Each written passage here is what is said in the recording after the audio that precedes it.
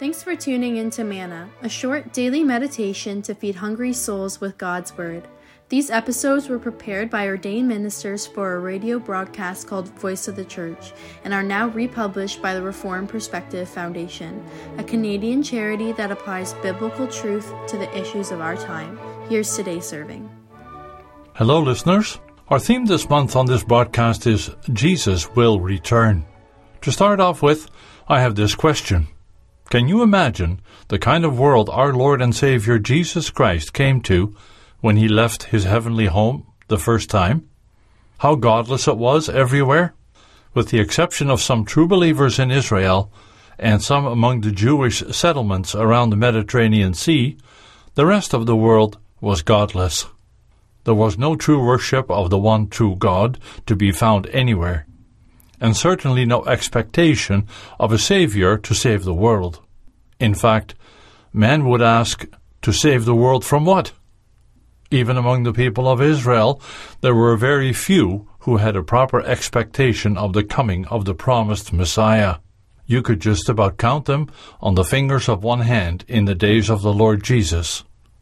There was Zacharias, Elizabeth, Joseph, Mary, Simeon, and Anna, to name a few.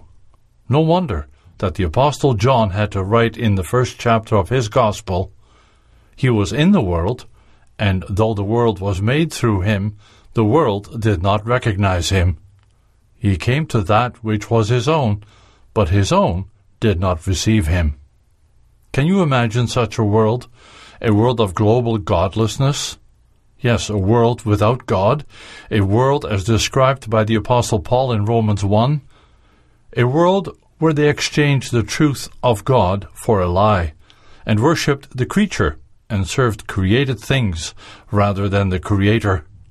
As punishment, God gave both men and women over to shameful lusts. We read how Paul continues to describe the world in which he had to enter as an apostle of Christ, as a missionary of the gospel. Every nation under the sun, with the relative exception of Israel, had become filled with every kind of wickedness, evil, greed, and depravity. Throughout the earth, people were full of envy, murder, strife, deceit, and malice. They were gossips, slanderers, God-haters, insolent, arrogant, and boastful.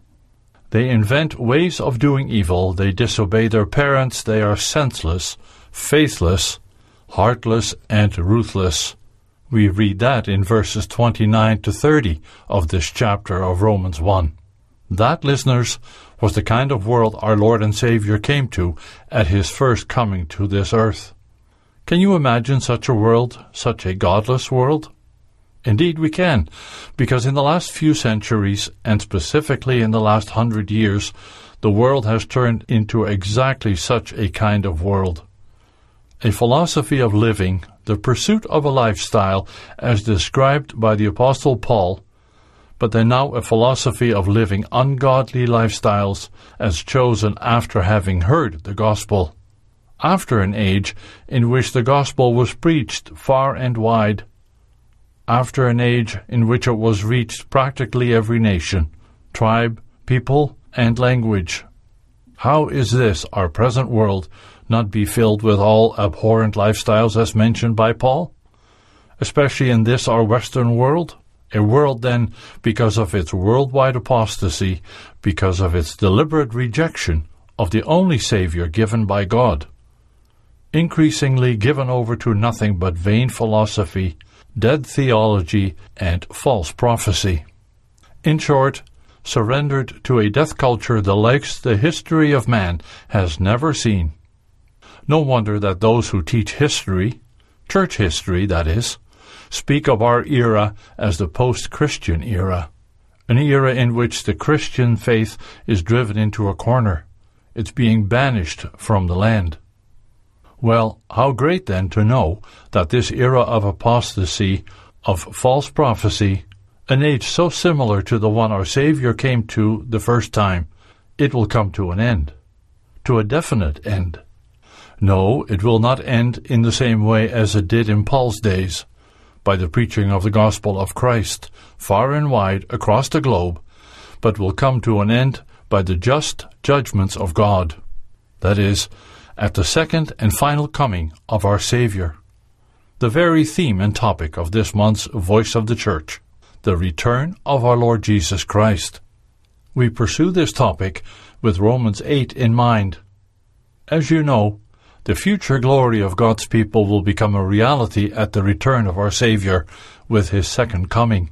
This topic deals with our Christian hope and expectation, thus, with matters of the greatest interest to Christians, especially in view of the direction this our world is going.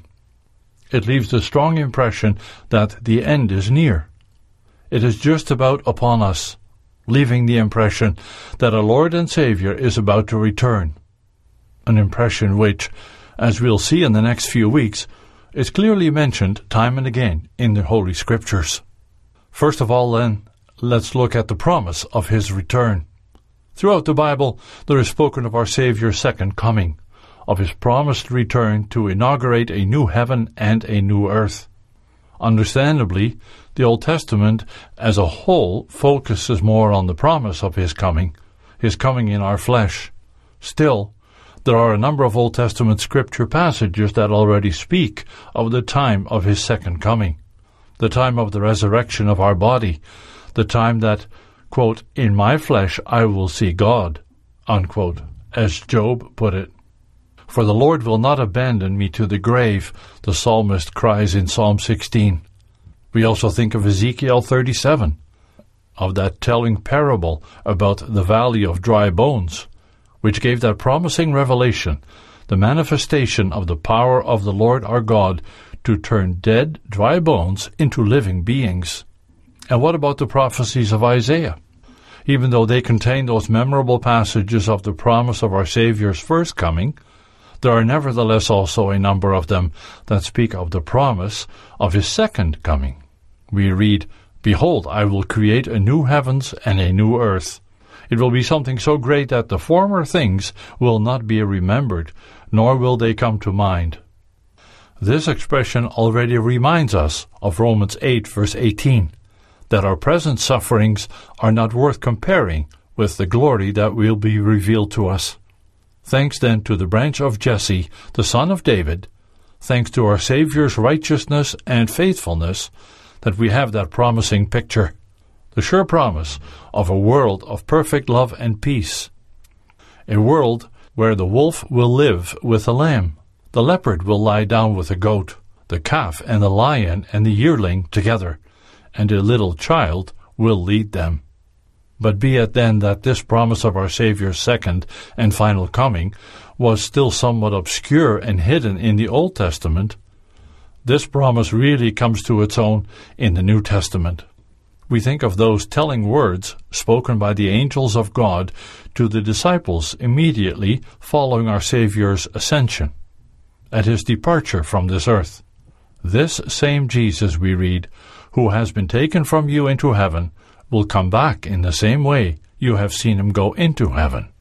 We think of what the Lord Jesus Himself said on His return, on His coming back from heaven, in His talks with His disciples, in His confrontations with the leaders of His day, as well as His many speeches and parables, and most notably in that so-called eschatological discourse, His address on the last things, as recorded for us in Matthew 24 and 25. But all of His words, how striking and most comforting are those found in John 14. It certainly was to His disciples. We read there, "Do not let your hearts be troubled. Trust in God. Trust also in me. In my Father's house are many rooms. If it were not so, I would have told you. I am going there to prepare a place for you. And if I go and prepare a place for you, I will come back and take you to be with me, so that you may also be where I am." Those memorable words of our Savior were spoken during the last Passover. They were addressed to His own, to His disciples, who had become most sorrowful on hearing that their Lord was about to suffer and die. He was about to leave them. and that's how we have, with a view to his departure back to heaven in this and the following chapters, a reference to his replacement, to the second Comforter, namely God the Holy Spirit. Well, dear listeners, that's where we'll leave it for now. We have seen how the Bible in many and wondrous ways speaks of the promise of our Saviour's return from heaven. And it is a promise which constitutes our hope and expectation. A hope and expectation which ought to make us cry out from day to day, Amen, come Lord Jesus. The Bible calls for an urgent return to the gospel. It urges all of us to a life of obedience to the Lord Jesus Christ, by grace through faith. Yes, without him in our daily lives, we have no hope, no comfort.